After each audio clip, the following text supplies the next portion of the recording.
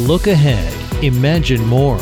Gain insight for your industry with forward-thinking advice from the professionals at Cohn Resnick. Is your business ready to break through? Find out more at cohnresnick.com/breakthrough.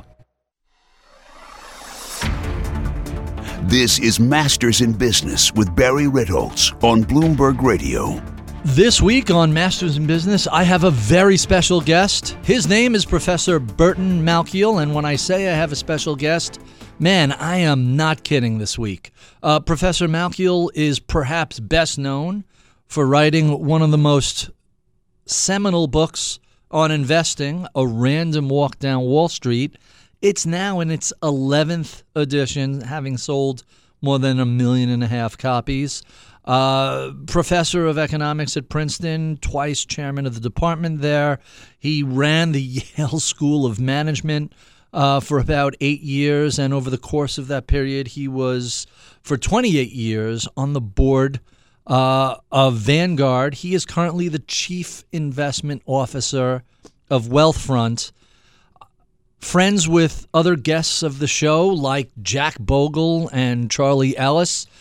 Really, Professor Malkiel is unique in the annals of investing. He's a rock star, and I don't know if there are many people who are more knowledgeable and more influential than he is. So the man who pretty much invented the blindfolded monkey throwing darts, the person who suggested that Wall Street create an index fund so that investors could make low-cost indexed investments.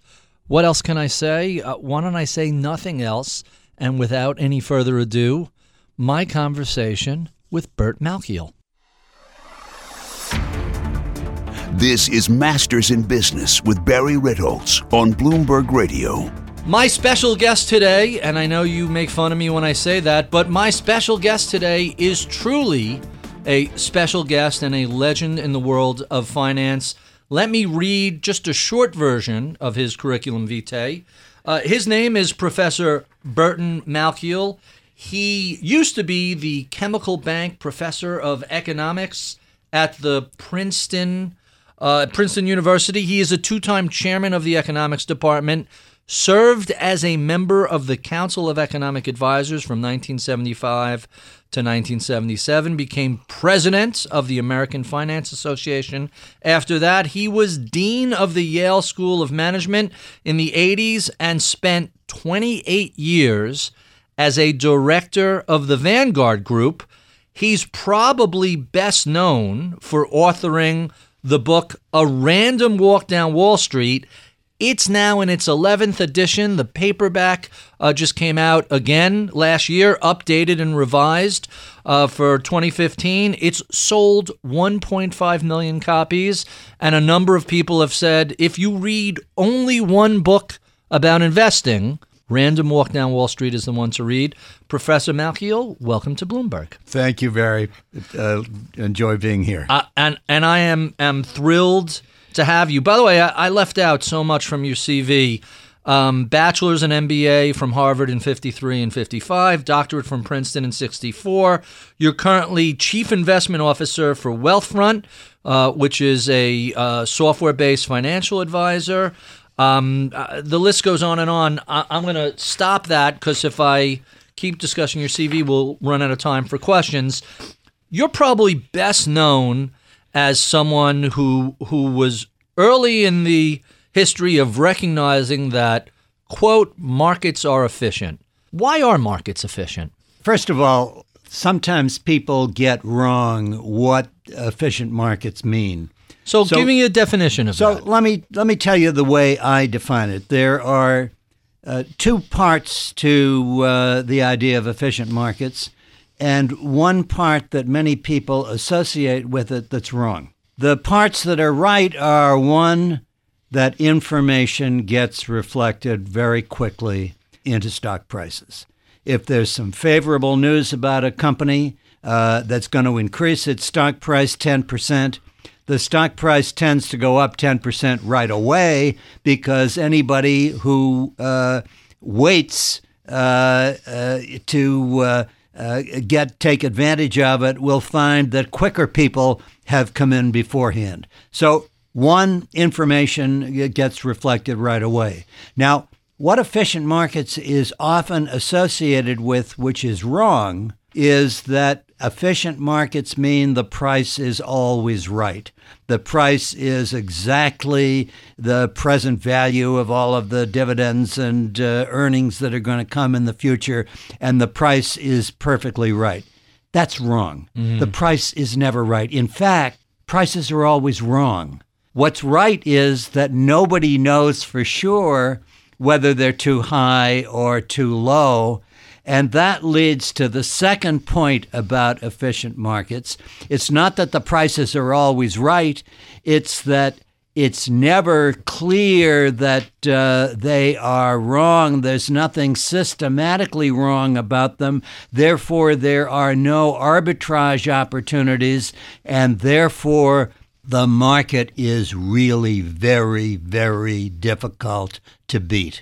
And so information gets reflected, the market's tough to beat, but prices are not always right. We know perfectly well they're always wrong, but nobody knows for sure whether they're too high or too low. We were recently having a discussion about fair value, and people were complaining, well, the market is not at fair value, and my response was, well, you just briefly pass fair value as you careen too much to the upside or too much to the downside. You're saying even when you go by fair value, we don't really know exactly what it is. We don't know. We don't know for sure. Look, we know perfectly well that in March of 2000, there was a bubble in the stock market. We had internet companies selling at triple-digit multiples. We had companies changing their name to put .com at the end of it, right, and the price would double. We know that there were crazy things going on, but the problem is the people who are associated with the view, I told you so, I knew that. The problem is they knew it in 1992 and 1993. That's the problem. After the fact, we know perfectly well that prices were wrong, but the difficulty was the people who said we knew it early in the 1990s and missed one of the best bull markets we've ever had. I very famously remember Louis Rukeyser's, his elves, saying these things in 96. He ended up demoting a few of them because they were right. Stocks were overvalued, but so what? You missed 4 years of double-digit gains. This last collapse, I recall in real time, very, very few people were warning about credit, about derivatives, about housing. These days, I have met more people who claim to have seen that collapse coming, and that would be a little bit of hindsight bias. No, there. Exactly. And that's precisely the thing that happens. Before the fact, we really don't know. And we don't know today, is the stock market too high or too low? It's high now. There's no question. Valuations are stretched. But it's also the case that the short-term government interest rate is zero. And the long-term interest rate after inflation is probably zero or below zero. So in that environment, everything is going to be more highly priced. I'm Barry Ritholtz. You're listening to Masters in Business on Bloomberg Radio. My special guest is Professor Burt Malkiel of Princeton and Vanguard, and the author of A Random Walk Down Wall Street. The paperback is now in its 11th edition, and it sold 1.5 million copies. Let's talk a little bit about indexing versus active management.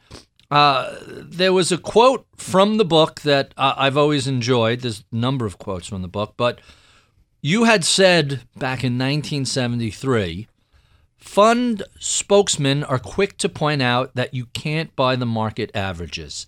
It's time the public could. So explain your role in the development of the index fund. Well, basically, I said that in 1973, and the first index fund was not started until 1976. Now, I want to give Jack Bogle all the credit in the world, because it's one thing for an academic to say, hey, there ought to be index funds. It's another thing for somebody to bet his company on starting an index fund. And let me tell you, it wasn't easy at the beginning. They had an underwriting where they were hoping to do $100 million or more in the index fund. Mm-hmm. And in fact, the book wasn't oversubscribed. They sold $11 million. And sometimes I used to joke, because I then was on the Vanguard board, that Jack Bogle and I were about the only people I knew who actually owned shares in the index fund. It was very, very slow to catch on, but it did catch on. And in fact, last year, hundreds of millions of dollars moved from actively managed funds into index funds. And index funds now have maybe somewhere between 30 and 35% of people's money. Of individuals or institutions or both? More institutional than individual. Mm-hmm. Individuals are slower to catch on to this. So with institutions, it's maybe 35 or more. With individuals, it's probably a bit less than 30. But the point is, the market is catching up to the idea. And I am obviously simply delighted, since I've basically been an evangelist for index funds all my life. So Vanguard, you mentioned you served with Jack Bogle. You were on the board for 28 years. They're now over $3 trillion. That's trillion with a T. Yep, with right? a T. Of which 2/3 are actually passive indexes. They still have about a third that are active management. But that leads to a really interesting question.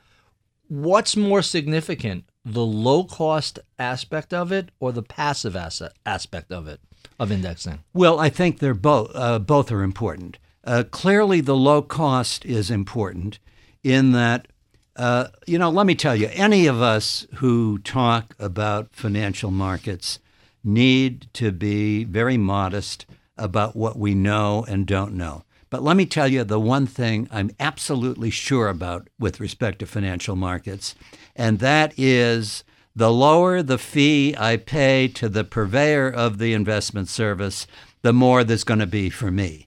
And the problem is, for active managers, it is still the case that probably 100 basis points, 1 percentage point a year, is what they are charging. And the index fund, or ETF, the exchange-traded index fund, charges 5 or 4 basis points.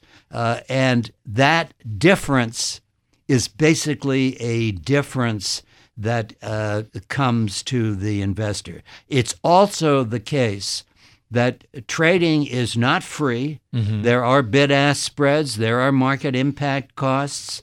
It's not free. So there's an extra cost, including what I think people do not appreciate, and that's the tax cost of the active trading.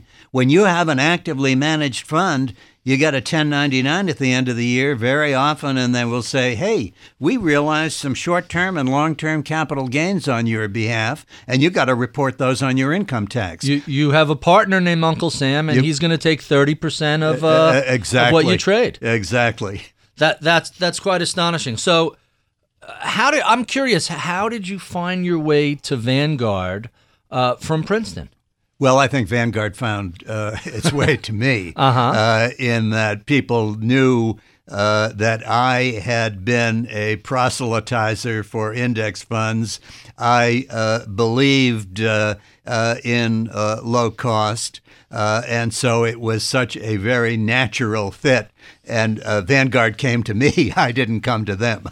So let me throw another of your quotes from the book out that I adore. And I'm curious as to the sort of pushback this generates. But by the way, we take this quote for granted, and I have found a number of quotes that are yours that a number of other people have taken credit for. But in A Random Walk Down Wall Street, you wrote, A blindfolded monkey throwing darts at a newspaper's financial pages could select a portfolio that would do just as well as one selected carefully by the experts. What was the response to that? Oh, the response was really deafeningly bad. The former Bloomberg Business Week was just Business Week. Right. And my book, when it first came out, was reviewed by an investment professional in Business Week. And it was probably the worst review I've ever had in my life. The reviewer said, this is the biggest piece of garbage that you could possibly imagine, because professional investment people really don't like to be compared to a blindfolded monkey. To a blindfolded chimpanzee. So I remember for a long time, the Wall Street, maybe it was 15 years they were doing this, the Wall Street Journal was literally throwing darts at stock pages and comparing that to an index. Absolutely. And in fact, they had invited me to throw out the first darts when they did this. And basically, what they found was there was a little bit of an effect, because when the Wall Street Journal put the column out, the column had 5 picks of the experts, and the expert picks maybe got a little bit for a day. The price went up a bit, but generally after the 15 years of doing this, it came out basically pretty even. And that really leads to a very, very important point about indexing. We talked about the markets being reasonably efficient. Suppose they weren't efficient. It doesn't matter. When you think of it, all the stocks in the United States have to be held by somebody. Mm-hmm. Every share of General Motors is held by somebody. Every share of Facebook is held by somebody. Every share of Salesforce is held by somebody. So what that means is, if you as a professional investor hold just a few of the stocks, what that means is, and say that they're the good ones, the ones that went up more than the market, what that has to mean is that somebody else is holding the stocks that went up less than the market. It must follow that investing has to be a zero-sum game. If somebody is outperforming, then somebody else has got to be underperforming, because the index holds everything. And the reason the index fund wins is the index fund is holding everything and essentially charging a zero fee, and the active manager is holding some of the stocks and charging a 1% fee. So even if before fees the active managers balance each other out, after fees they're going to underperform. And what we know so clearly is year after year after year, the active funds are underperforming. Every year, I always read columns, this is going to be a stock picker's market year. Every year people are going to say that, or beginning of this year, there's going to be more volatility this year, then active managers will be able to outperform. And Standard & Poor's does a so-called SPIVA report each year, Standard & Poor's indices versus active, and every year we get the same thing. 2/3 of the actively managed mutual funds underperform the index, and the third that outperform in one year aren't the same as the third that outperform in the next year. So that, it's not that it's impossible to outperform. And in fact, there are a few outperformers. But when you go active, you're much more likely to be in the bottom end of the distribution. And index investing isn't mediocre investing. It isn't average investing. It's actually above average investing. I'm Barry Ritholtz. You're listening to Masters in Business on Bloomberg Radio. My special guest today is Princeton Emeritus Professor Burt Malkiel. He is probably best known for his book, A Random Walk Down Wall Street. The paperback is now in its 11th edition. It's already sold over 1.5 million copies and is widely regarded as the one book to read on investing if you're only going to read one. He is also, in addition to a long and glorious academic career, he is also the chief investment officer of Wealthfront, which is one of the larger new software-driven asset management firms, which is running about $3 billion. Is that about right? Mm-hmm. So how did you get involved with something like a robo-advisor, something like Wealthfront? Well, again, they, just as with Vanguard, they found you. They came to me rather than vice versa. And again, it was just such a natural fit because, A, they use only index funds. Mm-hmm. And as you know, that's what I have believed in all of my life. And secondly, they are charging very low fees.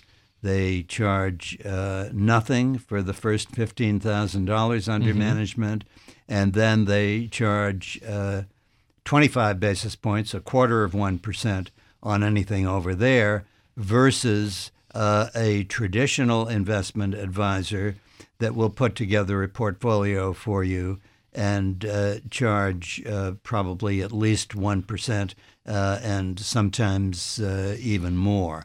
And the problem, I think, with many professional investment advisors is that we ought to recognize that they often have a conflict of interest. What mm-hmm. I think is not as well known as it should be is that if you go to an investment advisor who sits down with you and says, okay, we'll put together a portfolio for you, that advisor gets paid for selling you an actively managed fund.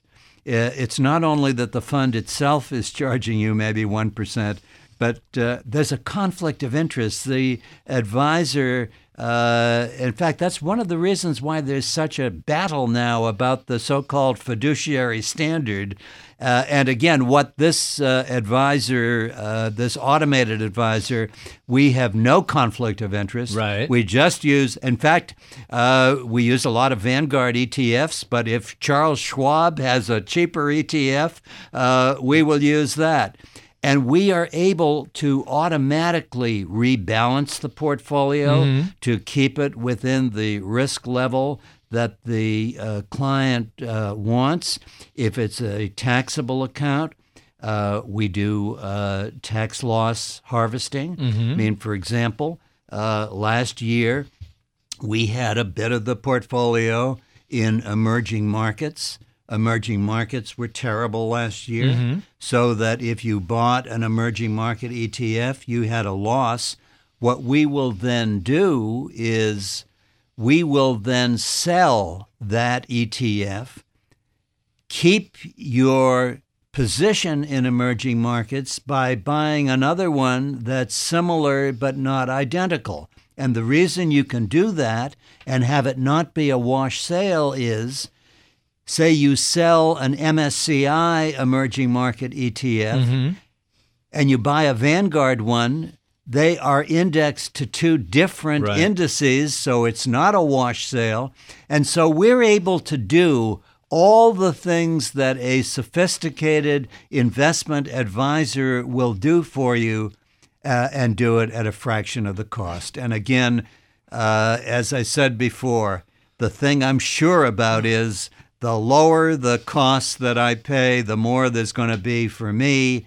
And I think it's been very effective. And in fact, in a lousy year like last year, we were able to realize for various accounts between 2 and 3 percentage points of tax losses, so that even in a year when markets were pretty darn flat mm-hmm. and did very little, we were able to, I think, benefit the people who are our clients. So within this, and I find the term robo-advisor to be a little misleading, but... Well, I don't like it because it suggests that, in fact, there's some senseless robot who's doing it.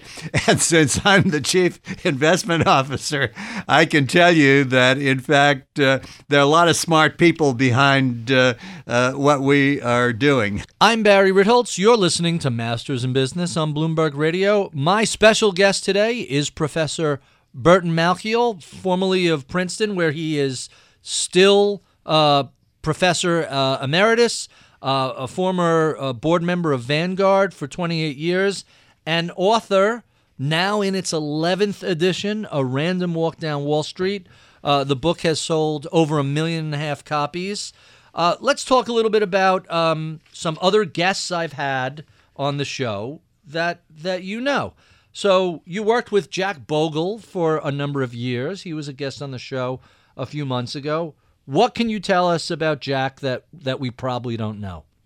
Well, I don't know whether, Jack is very well known, and I think some of his habits are probably better known than the habits of some of your other guests. But one of the things about Jack is that maybe people don't know is this idea of low cost is really into his DNA.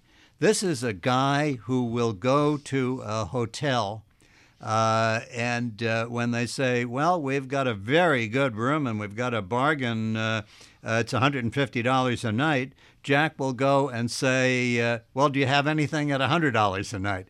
Jack has this sort of Calvinist streak that he, as much money as he has, and he's certainly been very successful financially, just lives his life as frugally as you can imagine.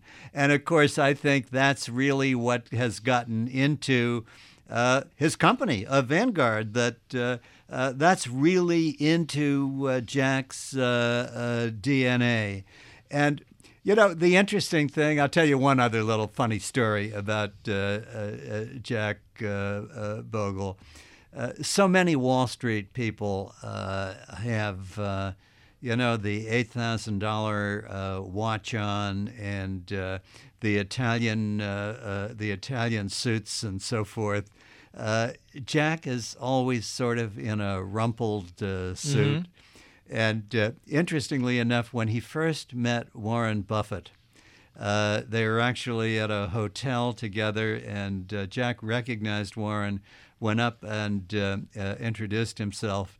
And he said to Warren, the thing I really like about you is you have rumpled suits just the same as I do. And Jack and Warren have become very, very good friends. And as you probably know, because Warren is the sort of exception to indexing that everybody mentions, that Warren has said, I've told my widow, when I'm gone, I just want you to own index funds. So there's a couple of things about Jack. He's been a lifelong friend and just a wonderful guy. But Buffett has said publicly most people should be in indexes. That Absolutely. Should be what the average person should be doing.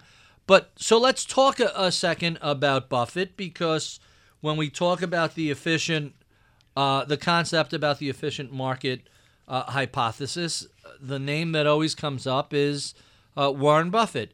Is he an outlier? Is he lucky, or is he uniquely skilled? Look, I think he is enormously skilled. I wouldn't take anything away from him. But he's also a very good businessman. Let me tell you a little story. At one point, when I was the dean of the Yale Management School, we had Katharine Graham come to speak to our class. And she fortunately got the time wrong, but not to come an hour later, an hour earlier. So I was able to sit down with her for about an hour. And of course, the first thing I wanted to ask her was, look, I know that one of Warren Buffett's first great investments was the Washington Post. Mm-hmm. And tell me about Buffett, because Buffett generally buys companies or huge stakes in companies. And she said, I said, what was it like working with him? She said, when I had learned that he had bought a big stake in our company, I was just scared to death. I thought he clearly wanted to take over the company and I would be out in my ear. So I called him and he said, no, really, I just did this as an investment. And she said, I really sort of liked him. He seemed very honest and straightforward. And I then confided in him, we're going bankrupt. We're really in terrible shape. Would you please come join my board and help me right this company? Buffett joined the board. Buffett actually was to Katharine Graham enormously helpful as a business person, moving the thing around and making it finally successful. And so when you think of Warren Buffett, I don't think it's just that he read Graham and Dodd, bought a value stock, and it was good. He's also made sure, not himself, but he's put good management in and has helped managements. And I think that's been the genius of Warren Buffett, as opposed to, no, it's very easy. You just read Graham and Dodd and run a good portfolio. Let me also say about Buffett that given the size that Berkshire Hathaway is now, it's virtually impossible for him to do the kinds of things that he has done in the past. He does bring a certain good housekeeping stamp of approval, and he is also, and I recall the most recent edition, you referenced him, he gets access and creates deals that the average stock picker is just never going to have access to. Oh, absolutely. And he's got the capital that during the financial crisis, he was able to go to financial institutions, get a 10% coupon, get an equity participation, and do what other people were not able to do. So last word about Buffett is he made a tremendous investment in Goldman Sachs, which turned out to be hugely successful. Most people probably don't realize that he had offered Dick Fuld of Lehman Brothers an investment, and Fuld turned him down, which is stop and think about how brilliant an insight that was. Yeah. So let me go back to some of my favorite quotes from the book. I recall hearing this way back when, and then when I started researching things for this conversation, I was shocked to see that this was a quote of yours. You had written in or said in some interview, tip of the week, if you bought $1,000 worth of Nortel stock 1 year ago, by the way, this was in the late 90s when Nortel, symbol NT, was a house of fire. Right. If you had bought $1,000 worth of Nortel a year ago, today it's worth $49. But if instead you went out and bought $1,000 worth of Budweiser, the beer, not Anheuser-Busch stock, a year ago, if you drank all the beer and traded in all the cans for the nickel deposit, it'd be worth $79 more than Nortel. My advice to you, start drinking heavily. I remember seeing that in the late 90s, and it was never attributed to you. Is that really a quote from Burt Malkiel? Oh, yes, it definitely is. But, my feeling is imitation is the best form of flattery. I'd obviously prefer that someone gave me credit for it, but the imitation is fine. And the point about the book, and I think one of the reasons that the book has done well, is that it is written in a rather lighthearted fashion, because a lot of people's eyes glaze over when they're talking about facts and figures and numbers. So I've really tried as hard as I could to make it as interesting as possible. Well, you certainly succeeded there. Another book that I've been a fan of is Winning the Loser's Game by Charlie Ellis. He was also on the board of Vanguard for a long time, and on the Yale Endowment Advisory Board, Yes. where you were chairman of the School of Management. I assume you and Charlie know each other fairly well. We do know each other fairly well, and Charlie and I have actually written things together. And again, I think one of the things that Charlie, and I want to give him credit, this is his, Charlie has, I think, just this wonderful analogy about investing that is just so true. And it's one of the things he's best known for. He says, listen, suppose you're a tennis player, but you're not a professional. Now, professionals win points by some, huge fast serve, some drop shot, some superb shot that the other player can't get.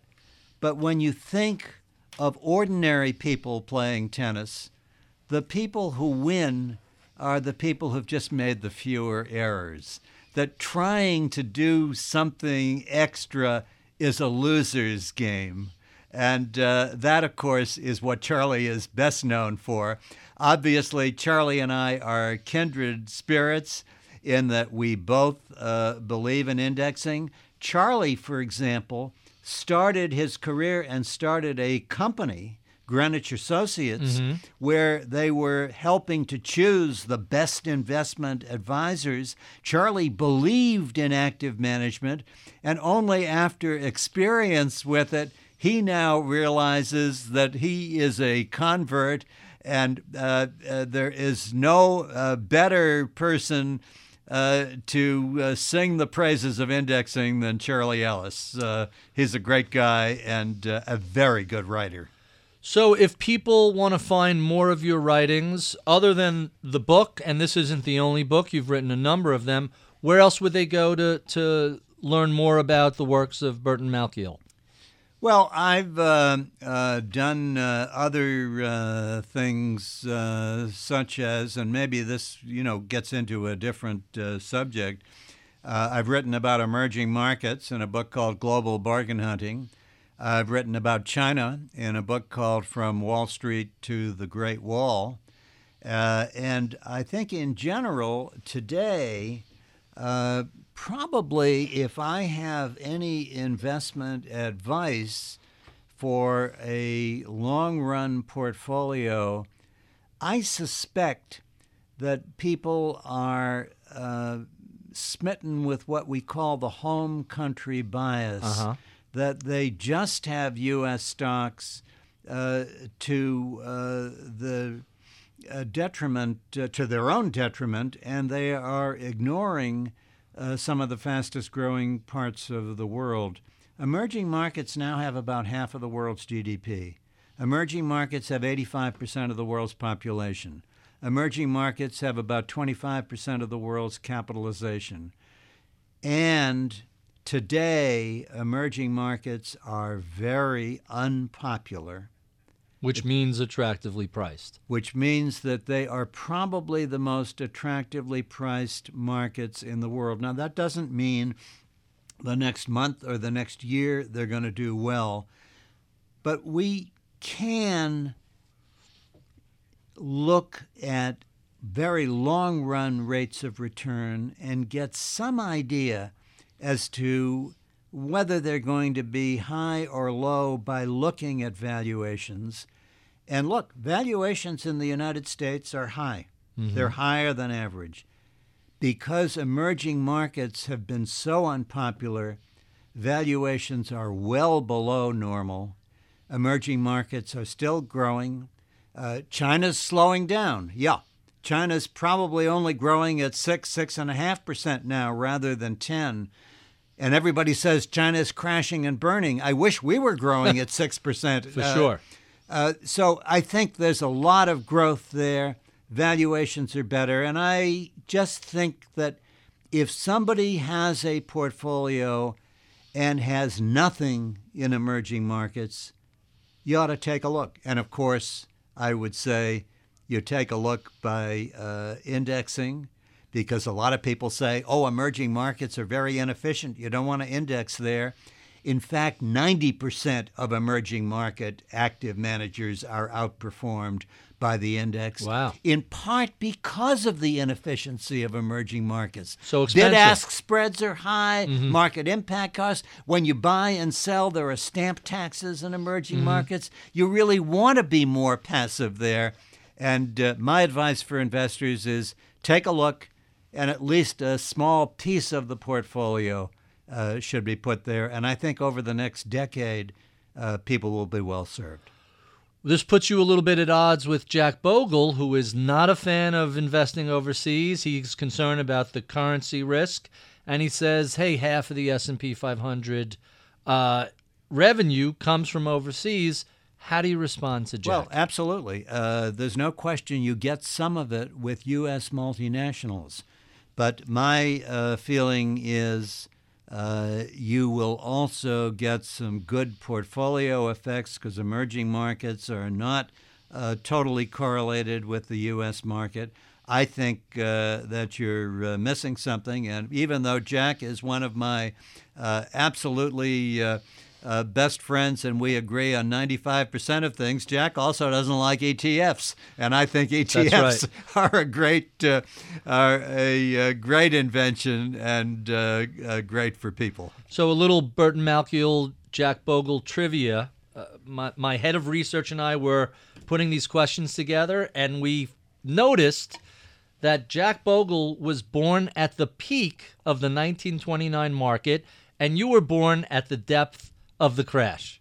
That's very interesting. That's a fascinating little bit of trivia. Fascinating bit of information, and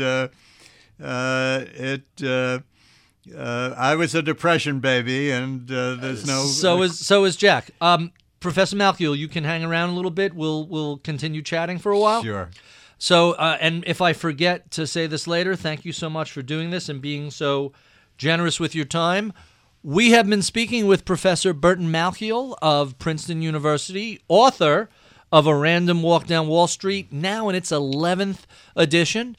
If you enjoy this conversation, be sure and stick around for our podcast extras, where we keep the digital tape rolling and continue chatting about all things investing. Be sure and check out my daily column on BloombergView.com. You can sign up for my daily reads also at Bloomberg.com, or follow me on Twitter at Ritholtz. I'm Barry Ritholtz. You're listening to Masters in Business on Bloomberg Radio. Are you looking to take your business to the next level? The accounting, tax, and advisory professionals from Cohn Resnick can guide you. Cohn Resnick delivers industry expertise and forward-thinking perspective that can help turn business possibilities into business opportunities. Look ahead, gain insight, imagine more. Is your business ready to break through? Learn more at cohnresnick.com/breakthrough. Cohn Resnick, accounting, tax, advisory. Welcome to the podcast extras. Burt, thank you so much for doing this. This is really fascinating. I'm a fan of yours for forever. You could tell by the other folks I've had on the show. Jack Bogle, Charlie Ellis, Bill McNabb, Jack Brennan. Oh, yeah. You all are good friends. You are right in the same circle You bet. of excellence as these folks. There are so many questions I want to get through. Let's see how many of these we can click through. Let me start with a softball. Why is stock picking so difficult? Basically, it's partly difficult partly the reason is that there are so many people doing it, and that they are so professional in doing it. You know, if you have a market where, say, 10% of the people in the market are professional and 90% are individuals who don't know anything, and they will pick a stock because they like the name, or they will pick a stock because They drive a Fiat, so they'll buy Fiat Chrysler. They'll do it that way. That gives the professionals a possibility of finding things that may be improperly priced. But when you have a market now that is 90% professional, and probably 95% of the trading is done professionally, that competition means that if somebody's got a good idea, they act on it, and the price reflects that good idea. And that's, I think, the problem. When you've got a market that you have individuals who are buying stocks for different reasons other than do they represent good value? Maybe there's a chance of doing it, and maybe this worked 50 years ago. Right. But the problem is, as the market gets more and more professional, when people are better trained, when people have better sources of information, when people can go to their Bloomberg terminals and the information gets disseminated immediately to all the professionals, it's then harder and harder to actually beat the market. So that raises another question. That raises a number of other questions. Why are so many people still so involved in chasing alpha? Why is it that the majority of market participants seem to be spending so much time chasing the dream of outperformance? Let me give you two reasons. One is that they get paid for doing it. Okay. This is and well paid at that. This is a very well-paid profession, so they do get paid for it. The second is, and this goes to the work of Danny Kahneman, who was one of my colleagues at Princeton, that there does seem to be in our DNA a feeling of over-optimism. Absolutely. These people who are chasing alpha, yeah, they do it because they get paid to do it, but I think they honestly, it's not that they're bad people and that they're lying. They really believe they've drank that the they've Kool-Aid. got something. Yep. Yeah, they're drank, and this is, I think, the problem that. This over-optimism is just a part of our human nature. And even though they think it's difficult, they think I can do it. We now is myself and Danny Kahneman, because I've done these experiments. You ask a group of students, I've got 200 students in the room, and I give them some questionnaires, and one of them is, are you a better driver or a worse driver than all the other students in the room?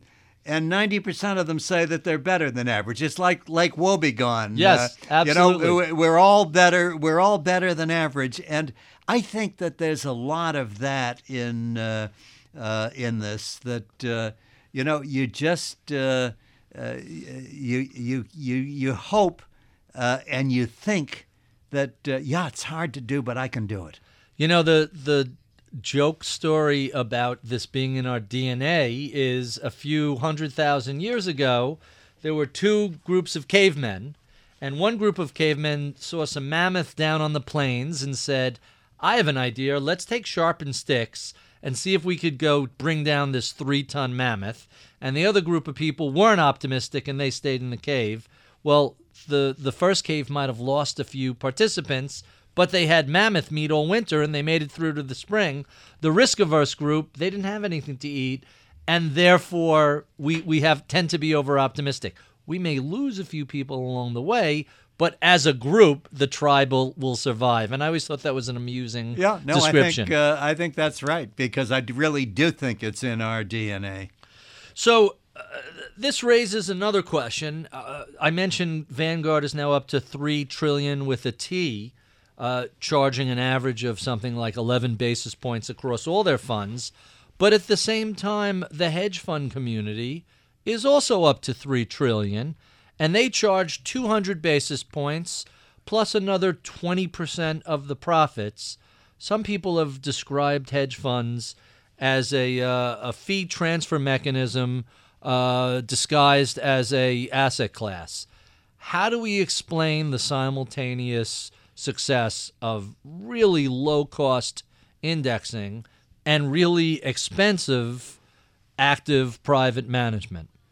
Well, I don't think the hedge fund fees are going to continue. I think there's already some pressure on the fees, and there are some institutional investors such as CalPERS Absolutely. who have, in fact, realized that this may not be as good a deal as they had hoped. Hedge funds worked for a while, and, again, this goes back to the paradox of professional advice. At the beginning, there were hedge funds who made a lot of money and who actually did find arbitrage opportunities. Let me give you an example. We have Standard & Poor's futures. Mm-hmm. We have Standard & Poor's ETFs. Sometimes those futures and the ETFs sold at prices that were different from the prices of the underlying. And when you were able to do efficiently a program trade, you might be able to get an arbitrage where the future's too high, so you short the future and buy the underlying, or vice versa. It's a relatively low-risk transaction. Yeah, there were some arbitrages. And some hedge funds, like Citadel was one example of a hedge fund that got built up that way, did very, very well. Those opportunities now have basically been arbitraged away. That's the idea of efficiency, that as more and more good people get into something, the opportunity goes away. It's like, suppose there was a Christmas rally, that the market goes up between Christmas and New Year's. Well, then, if you know about it, then what you do is you buy the day before the Christmas holiday and you sell the day before New Year's in order to take advantage of it. But then you realize you got to go 2 days before and sell 2 days before the end, and then, of course, it disappears. And so I think what's happened is that worked for a while. Mm-hmm. It does not work now, and the hedge fund returns have been just terrible over the last 5 years. And I think what you are seeing slowly, these things don't happen overnight, but slowly you are seeing pressure on fees and more institutions questioning the idea of hedge funds. And again, let me talk about another person. I don't know if you've ever had him on your show, David Swensen. Who wrote the book on institutional management of using hedge funds. And David was then going to write a book for individuals. He then looked at the situation today and said, oh, my God, you can't do it anymore. Buy index funds. I haven't had Swensen on, but I'd absolutely love to. You mentioned some years ago the hedge funds were making money. Jim Chanos, who runs Kinnikos Associates, said 25 years ago or 30 years ago when he launched his hedge fund, there were about 100 hedge funds, and they were all making alpha. They were all actually making money. Now there's 10,000 hedge funds, and the same 100 hedge funds are still creating alpha, and none of the rest are. So you're right. There's a handful of them that did, and some of whom still are. Look at Renaissance Technologies and Jim Simons. David Tepper and Appaloosa Associates. There's a small run of folks that seem to be making money. I don't want to quite say consistently, although when you look at Bridgewater and you look at Renaissance, some of them have been fairly consistent over the years.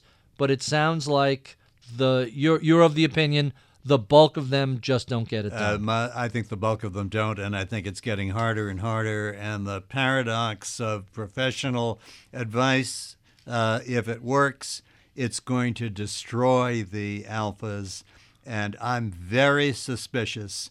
I don't think that, suppose there even is some alpha around, the 2 and 20 means the alpha's all going to go to the purveyor of the service. Right. I think there'll be less and less of it. And again, when we talk about the things that Yale University did, that my own university did, remember also that a lot of these things, it's less well known, would cut their own deals with these people, and they wouldn't necessarily pay 2 and 20. The alphas that are around, if there are any, are not going to justify 2 and 20 for the buyer of the fund. So let me throw another quote at yours of you. Let me throw another quote at you of yours that I really like. It's not that stock prices are capricious, it's that the news is capricious. Explain what you meant by that. Well, look, if there is a headline that comes out tomorrow, and it says men's stores are gearing up for a Father's Day buying season. That's not news. I could have written that 6 months ago. That's a calendar. You know Christmas is coming. I know the calendar. Exactly. Exactly. What's news is something that you can't predict from the past. What's news is, for example, today it looks like an Egyptian airliner was taken down by terrorists. That's news. You couldn't predict that yesterday. You couldn't predict that the day before. And so news is in some sense random, and by random I mean unpredictable. And it's the unpredictable things that move prices. And what I am suggesting is that to the extent that they mean that prices should be higher or lower, the prices change right away.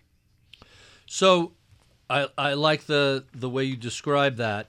Let's talk a little bit about what's become one of the hottest buzzwords in investing, smart beta, which you actually added a whole section in the a whole 11th new edition. chapter on smart beta. So is smart beta just smart marketing, or does it have some real value? I believe that smart beta is mainly smart marketing, and it's not smart investing. Now, what smart beta is the following.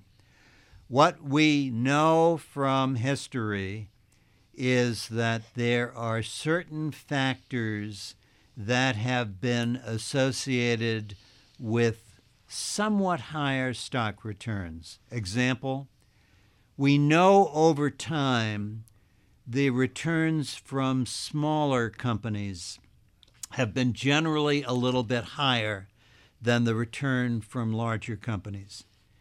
Now, my sense is that's probably right. It probably will continue. But in fact, smaller companies are riskier than larger companies. So that if you get a somewhat higher rate of return for taking on more risk, that doesn't mean the market is inefficient. That doesn't mean it's a real alpha. That just means you took on more risk.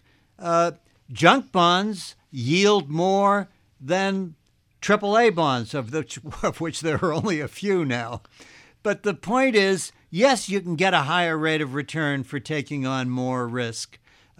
So what smart beta says is, let's put the portfolio together with some of these factors that have been associated with higher returns. And my sense is that either you get the higher rate of return because you've taken on more risk, or that the factor isn't nearly as dependable as it's been in the past. For example, value has generally done a little better than growth over the years, I think largely because of the situation in the year 2000 when growth stocks sold at triple-digit multiples. And I remember my own public service of New Jersey sold at a multiple not too much over 10. So obviously the growth stocks went way down. The value stocks did well. not dependable, though, year to year. In fact, the last few years, value stocks have been a trap. They haven't been good. So my sense is it's really an excuse to charge, instead of 5 basis points, 75 or 100 basis points. And if you do get a higher rate of return, it's only because you've taken on more risk. And these other factors are really not nearly as dependable as the proselytizers for smart beta suggest. So let's hold smart beta aside for a second and talk about the French Fama 3-factor model, which since has been expanded to, I think, 5 factors. So small cap is one. Value is the other. That's the 3-factor, and the regular beta, the regular volatility, is the third one of the Fama French 3-factor model. Now there's also 2 additional factors. One is quality, where you're avoiding heavily indebted or some other quantitatively way to eliminate names, and momentum on top of it. How do we adjust those sort of models that seem to do somewhat better than the actual benchmark? Is it that there are inefficiencies and it's too challenging to sift through? When you look at the Wall Street coverage, for example, the analyst coverage of big cap stocks, Apple, Walmart, Google, there's 100 analysts covering them. You look at any of the mid-size or even small cap stocks, there's a dearth of coverage. There's a dearth of banking services. It seems like there's not a lot of information about that. Is that potentially an inefficiency that could contribute to small cap so-called premium? It's possible, but I would also say, since there are a lot of small caps that really can lose half or 3/4 of their value, they're also, I think, in my view, intrinsically riskier. And I think that's the other point about this. Let's take momentum, which is one of the ones that there's been a lot of recent work on. There is a little bit of past evidence that there is some momentum in the market. There are also what is called momentum crashes. Sure. That sometimes you get a momentum stock and it works fine until it doesn't. I mean, again, this fellow on a different network who will be nameless would talk about the FANG stocks. Sure. Facebook. All of these were just doing well. There was a lot of momentum, and then all of a sudden, it crashed. Right. And so, while there might be something there, I think there's also an inherent risk in following some of those factors. So again, my view is that they're not nearly as dependable as people argue they are. Mm-hmm. They probably are associated with larger risk. And as I've looked at all the smart beta ETFs over the last 5 years, I do not find that as a group, after expenses, that they have in fact been a good deal for investors. So my view is plain vanilla capitalization-weighted indexing is still, in my view, the way to go. So given the success of indexing and the success of Vanguard and a host of other advisory firms that advocate indexing, that leads to an obvious question: when does indexing get to be too big? Can we ever reach a point where too many people are in indexes and that creates opportunities for the active managers? Well, when indexing is 95% of the total, I might start to worry about that. But I think with indexing 30 to 35% of the total, there are still plenty of active managers out there to make sure that information gets reflected quickly.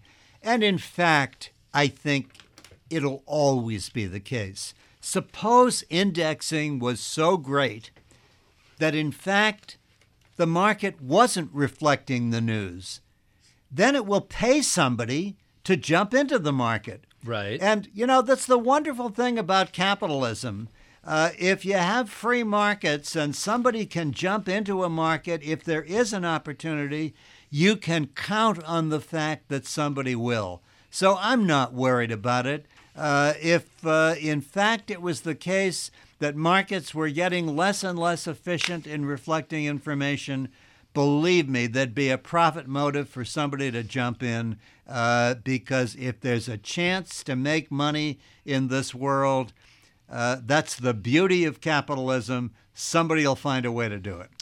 So I mentioned to a friend that I was speaking with you today, and this person is an active manager, and he said, ask him what his problem is with market timing. If I see a train coming down the tracks, don't I want to jump out of the way? So I know what the answer is, but let's hear it directly from you. Well, look, absolutely you want to jump out of the way. The problem is it just isn't that obvious that there's the train coming. Maybe it's a light at the end of the tunnel, right, rather than the train coming in the opposite direction. And I think the people who have tried to do market timing have, I think, really not been successful. I have never known. Look, remember, I've been on boards like Vanguard where we had some people trying to do market timing, because Vanguard, as you pointed out earlier, has some actively managed funds. I've been a long-term director of Prudential Financial. We had people trying to. I have never known anyone who could consistently time the market. And in fact, I've never known anyone who knows anyone who was able to consistently time the market. Sure, jump out of the tracks if a train is coming, but it isn't that obvious. So let's talk a little bit about the behavioral side. We've alluded to it throughout the conversation. Behavioral economics today is widely understood, widely followed. Back a decade or two ago, it really wasn't understood. Here's a quote from you, and this is directly from the book. There are 4 factors that create irrational market behavior: overconfidence, biased judgments, herd mentality, and loss aversion. What does that mean to the average investor? Well, I think when you actually look at how this works with what people do, let me tell you what I think the main lesson is. One of the things that we know is that people tend to sell out when things are looking grim and to buy when everybody is optimistic. We have very good data on the flow of money from individuals into equity mutual funds. And what we know from those data is the following fact, that money flows into the market when everyone's optimistic. In the first quarter of 2000, at the top of what clearly in retrospect was a bubble, more money came into equity mutual funds than ever before. That quarter, Q1 2000. Q1 2000, that's when the money came in. Right at the top. And, in fact, it went into the growth funds. It went into probably the most overpriced part of the market. We used to have a sick joke at Vanguard. Okay. At that period, because value funds, which were actually cheap, had outflows. We at Vanguard, the flagship value fund that we had was called the Windsor Fund. Sure. It was run by a man by the name of John Neff, a great money manager. He was losing money all the time. Now, you don't know in a mutual fund complex exactly where those flows were going, because when you redeem in a complex like Vanguard, you just redeem the fund and it goes into the money market fund. So you have to look at where the checks were written. So we looked at where the checks were written. And in fact, the checks were being written to this company in Denver called Janus. Oh, sure. And the Janus Fund had something called the Janus 20, the 20 best ideas that they had. They were all internet companies. And the sick joke that we had is, why do we have to go and do the accounting of having the money go from Windsor into the money fund and then to Janus? Why don't we just package up the money and send it to Denver right away? Well, you know what happened. The Janus Fund lost 80% of its value. In fact, value funds did very well after the market crashed. So here is the problem. People are putting their money in when they're optimistic. They're going into these momentum types of things. The money then came out when the market was low in 2002. And when did most of the money come out of the stock market? Out of equity mutual funds. Individuals took out scores and scores of dollars in the third quarter of 2008, which that was when the world was collapsing. And when we saw the first quarter of 2009, the flows actually accelerated, and there was just a huge get me out at any price, I don't care. Exactly. And of course, what we know is that was precisely the time to get in rather than going out. And in fact, this is where our emotions get a hold of us. And in fact, if it's the best thing that an investment advisor can do, whether it's a regular investment advisor or one of the automated advisors that I work with, is to keep people on an even keel. That's the best lesson that we can have is, for heaven's sakes, don't let your emotions get a hold of you. Be a regular investor for retirement. Put money in every pay period, every quarter. You'll take the advantage of dollar cost averaging, which in a volatile market will actually help you because you buy more shares when the price is down than when the price is up. Don't try to time the market, because it's not that you don't, it's even worse than that you don't know how to do it.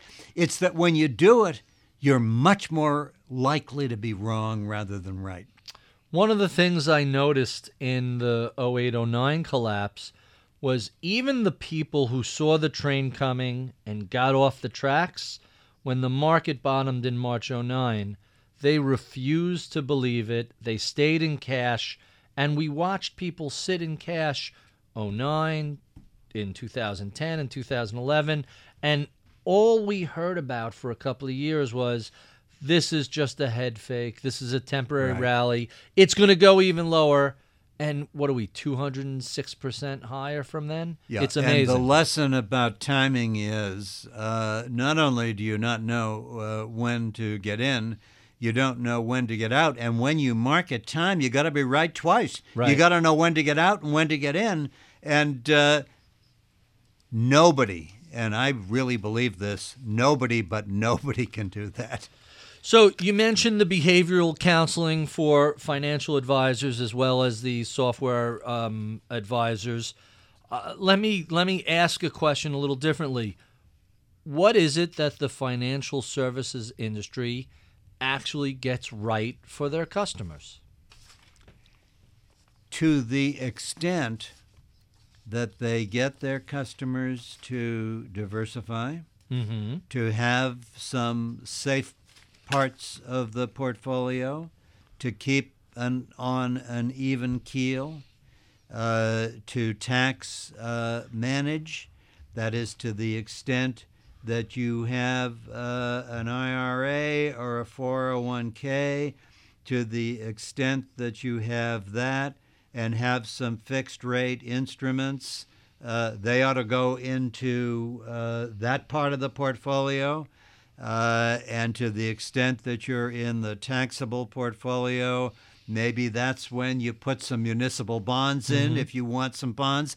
And, this may seem very obvious, but that's something that individuals don't obviously think about. Right. So there's a lot that financial advisors can do.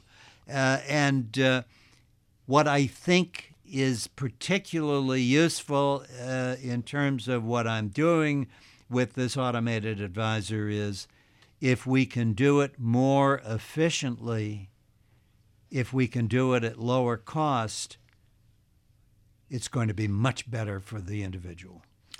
So we have about 30 minutes left before I have to send you off to chat with Arthur Levitt.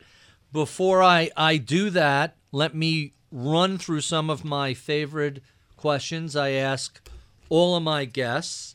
It didn't look like you were going to go into finance when you came out of school with an MBA. From what I read, you were thinking about going into business rather than finance. How did you make that transition? What shifted your focus more towards investing, asset management, and finance rather than working with a corporate entity? Well, I was always interested in finance. I mean, I grew up a poor kid in Roxbury, Massachusetts, which is part of Boston. And we lived in a tenement house. We had no money. But I was just sort of fascinated with numbers. I was fascinated with the stock market. I had no money in the stock market, but I knew the price of General Motors stock as well as I knew Ted Williams' batting average. And when I was in college, I was a good economics student, and my professors in college said, you ought to go to graduate school and be an economist. And I said, no, look, and I grew up poor. I want to go and make some money. So I did go I did go to business school. I did then go into Wall Street. I worked for Smith Barney for almost 3 years. Mm-hmm. I was an investment banker. But what I found was I was thinking, I really did like economics.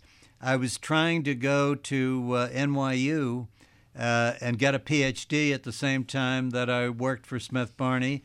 But I was an investment banker. I was traveling. I was missing more of my classes. And what finally happened was I finally did make enough money so that I didn't feel poor anymore. And I took a leave of absence to go to Princeton, get a PhD. I expected to go back into Wall Street, still liking finance. But an interesting thing happened. They said to me, hey, you've been a pretty good student. Come and stay and teach. Really? And so two things happened. I said, all right, I'll try it for a year and see if I like it. And secondly, Prudential Financial had a scandal at one point where the chairman was having Prudential lend to some of the entities that the chairman controlled. And the legislature decided that there had to be 6 public directors of Prudential chosen by the the Chief Justice of the New Jersey Supreme Court.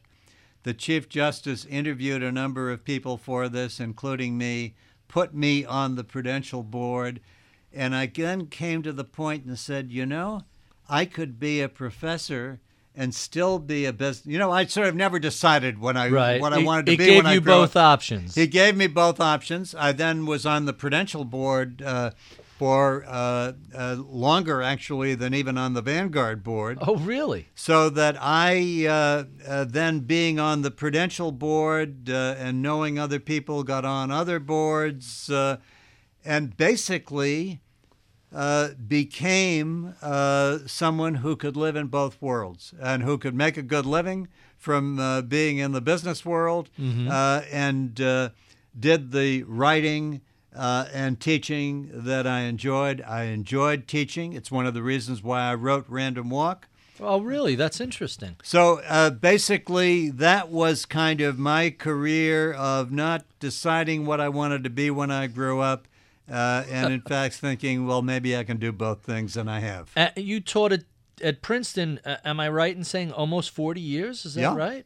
I was at Princeton, as you pointed out in your introduction, I worked for the government for a couple of years on the President's Council of Economic Advisors. I was a management school dean at Yale for 7 years. So I've done a lot of different things, and I've enjoyed that because I think life is richer to the extent that you get more and more experiences. Always keep it fresh, always mix it up. So let me ask you this fascinating question. Who were your early mentors? Who was giving you advice and insight as to what to do with your career? Well, as I said, I think I had a couple of professors who were very influential, who really did want me to be an academic, who in fact were very disappointed when I first went into business. Within the business community, I guess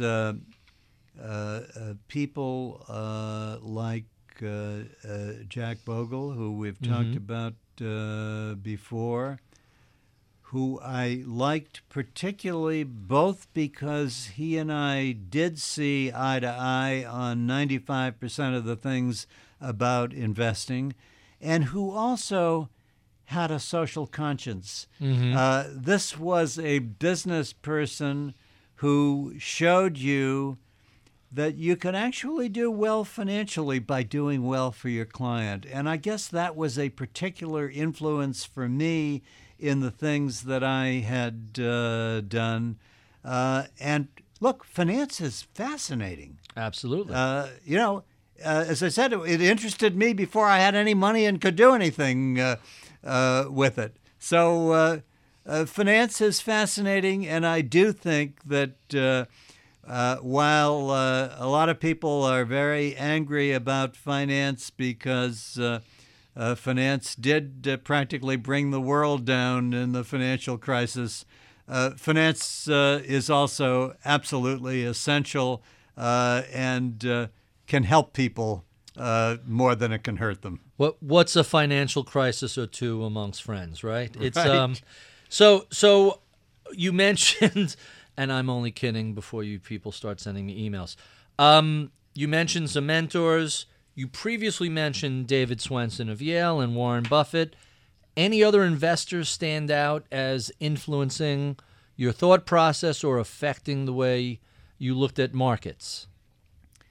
No, I think that clearly those are the main names in terms of my own career and my own life of people who have been influential. So let's talk about some books. In addition to the 11th edition of A Random Walk Down Wall Street, tell us about some books that you found influential. They could be fiction, nonfiction. They don't have to have anything to do with finance. What are some of the books that very much influenced your thought process? Well, let me give you one in the finance academic area and one part of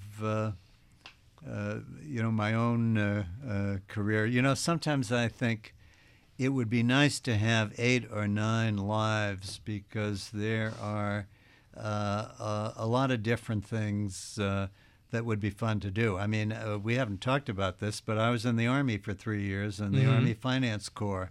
I actually liked the Army. What did you do in the Army? Actually, what I did was I did this right after business school.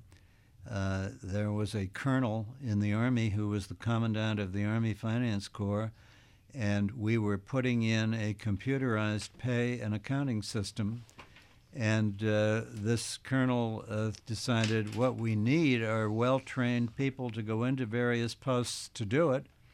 And so I was direct commissioned into the U.S. Army Finance Corps, did the conversion of our pay and accounting system into a computerized one, And at the age of 22, I had more responsibility than anybody could possibly have had at that in the private sector, for sure. Certainly more than you'd ever get in the private sector. And I loved my experience. In fact, while, as I told you, I grew up poor and I did want to get out and earn some money, the Army's not a place to earn a lot of money. But I actually thought, gee, this wouldn't have been a bad career. The other possible career that I would have loved is I am a frustrated Shakespearean actor. In that with a lean and hungry look, I was a wonderful Cassius in a high school play. I would have loved to have done that, and I love reading Shakespeare. I love theater, and actually a lot of the things, the so-called fiction things that I read, are plays, because it would have been a wonderful career to have had. And other than thinking that it meant a life of being poor, I might have actually done that. With respect to other books that I think are very, very influential, I would point out Danny Kahneman's book, Thinking Fast and Slow. Again, I think that the insights of, it's like the old pogo line, we've met the enemy and it's us. Yes. This is, I think, the biggest problem that we have in investing. And the insights in that book, which is a wonderful summary of what we know about behavioralism, this is, I think, you ought to read my book, but boy, I would definitely read that book. It's a terrific book. I've read it, and I'm going to tell you most of our listeners, or at least many of our listeners, most of our listeners are familiar with the book, and I would bet many of them have read Danny Kahneman's work. It's just seminal in the space, and so that's the nonfiction, non-finance book. What else do you want to mention in terms of books? Well, I think those are, as again, we've talked about it, and it's very well written. Charlie Ellis's book on winning the loser's game is, I think, very important. And, Jack Bogle has written some great books. In fact, I think probably one of his best books is not directly about finance and says a lot about Jack Bogle. The book is called Enough, and it comes from this idea that there was a discussion with a writer and who had sold a lot of books, and the fellow pointed out to a hedge fund guy who had made billions of dollars and said to the writer, gee, you've sold a lot of copies of books, but you have got a pittance relative to this hedge fund guy. And the writer said, yeah, but I have got something that fellow will never have, and that's enough. And again, this is an idea that's it's actually a wonderful book of Jack Bogle's that I recommend warmly to people. A philosophical perspective on what you need to be happy, as opposed to never achieving that. So you've been watching the finance industry for a good long time. What do you think are the most significant changes that we've witnessed? And we could probably talk for hours just about what's changed, but what is it that stands out as this is really something that's going to have a lasting effect decades into the future? Well, for me, because as you know, I wrote There Ought to Be Index Funds 3 years before the first index fund was put into effect. What I am so pleased about is that indexing finally has taken off, that money is flowing in. I think the ETF revolution is a terrific thing. While there are some ETFs, and here I would agree with Jack Bogle, there are some ETFs that I think are terrible. I don't think people should buy. This ETF gives you 3 times the downside. I knew you were going to say that. Triple inverse. Of the S&P. There are some of them that are terrible, but the plain vanilla ones allow people to basically buy the market at close to a zero cost. I think this is a revolution, and I think it's just extremely important. I think that one of the big mistakes also that people make is that they don't save enough. I think that we do have a crisis in this country that as we are aging, many people are woefully unprepared for retirement. One of the things that I wish we had done as a nation when George Bush was hoping to privatize Social Security, what I would have preferred that he do is do a private add-on to the regular Social Security where you would have another percentage or so that would come out of your salary, and this would be yours that could have been invested in index funds. I think if he had proposed that, it would have passed, as opposed to trying to redo the whole system. I still would like to see something like that because I think as a nation, we are not saving enough, and many people are unprepared for retirement. That's Charlie Ellis's most recent book. That's Charlie Ellis's most recent book, exactly. The coming retirement crisis. Before I forget, let me just make a note. Don't buy triple leveraged inverse funds. Got it. Okay. I don't think anyone's going to take that as a news flash from you. No. But it's always good hearing it straight from the horse's mouth. All right, so you mentioned index funds as the most significant shift since you joined the industry. Looking forward, what do you think are the next changes that are going to take place? Well, being in the vanguard of automated investment advisors and trying to build that business up, I do believe that this will become increasingly important, and we will be able to automate investment advice because by doing so, we can charge less.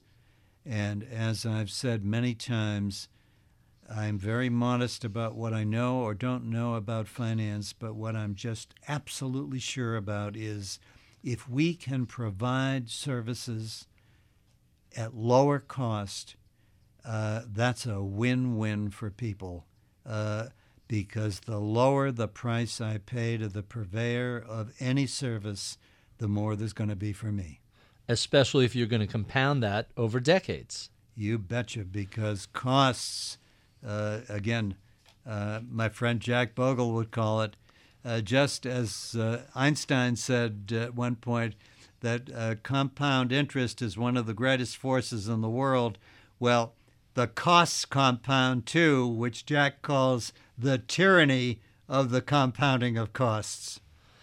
So we're down to our last 2 questions. These are 2 of my favorite questions I ask all of my guests. If somebody who is just graduating college, as a millennial, as they're referred to these days, came to you and said they're interested in a career in finance, what sort of advice would you give them? I would tell them that while finance sometimes has a very bad name, I mean, after all, we've had people, and they're really very, very similar, Bernie, in this campaign, Bernie Sanders says all the problems in the world are because of Wall Street, and break up the banks and everything's going to be fine. And Donald Trump has not been very different from Bernie Sanders. Oh, really? in saying that Wall Street is all bad. Don't believe it.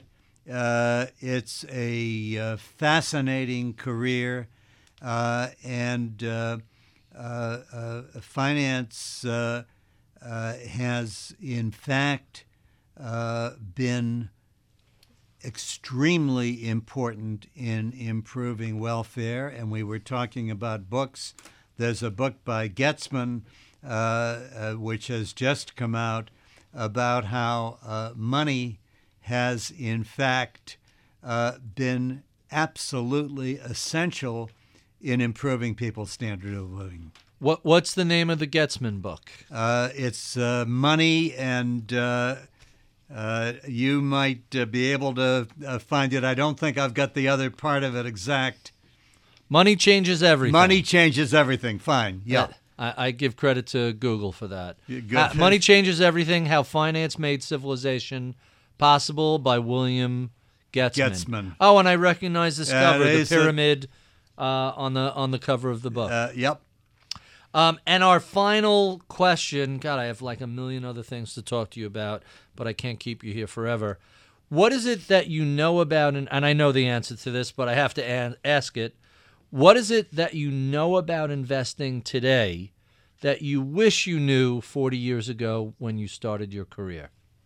Well, I didn't know about indexing. In fact, when I worked at Smith Barney, I spent a lot of time with the research people. I had drunk that Kool-Aid at that point. I believed it could be done. And actually, one of the things that I just found absolutely fascinating was it wasn't necessarily because people weren't good at it. My mentors at that time were people by the name of Bill Grant, Nelson Shannon. They were very good at it, but I began to realize, which I didn't know at the beginning, was the paradox that the more the talented people are in this game, the less they can profit from it. Because the more the talented people work and invest and make market prices change, the better the market becomes, and the better off people are just accepting the tableau of market prices that are out there and buying an index fund. And it was that kind of experience that finally led to this view that indexing was the way to go.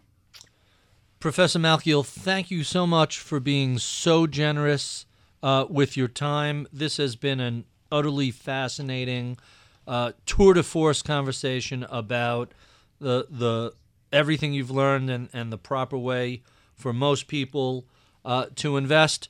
I hope all the listeners have enjoyed this conversation. If you have, be sure and look up an inch or down an inch on Apple iTunes. You can see the other 92 or so such conversations we've had. I would be remiss if I did not thank Taylor Riggs, our booker, for scheduling these conversations and staying on top of all of our various guests.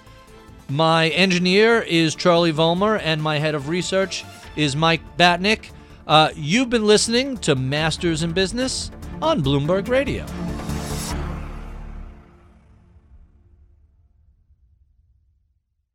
Look ahead. Imagine more.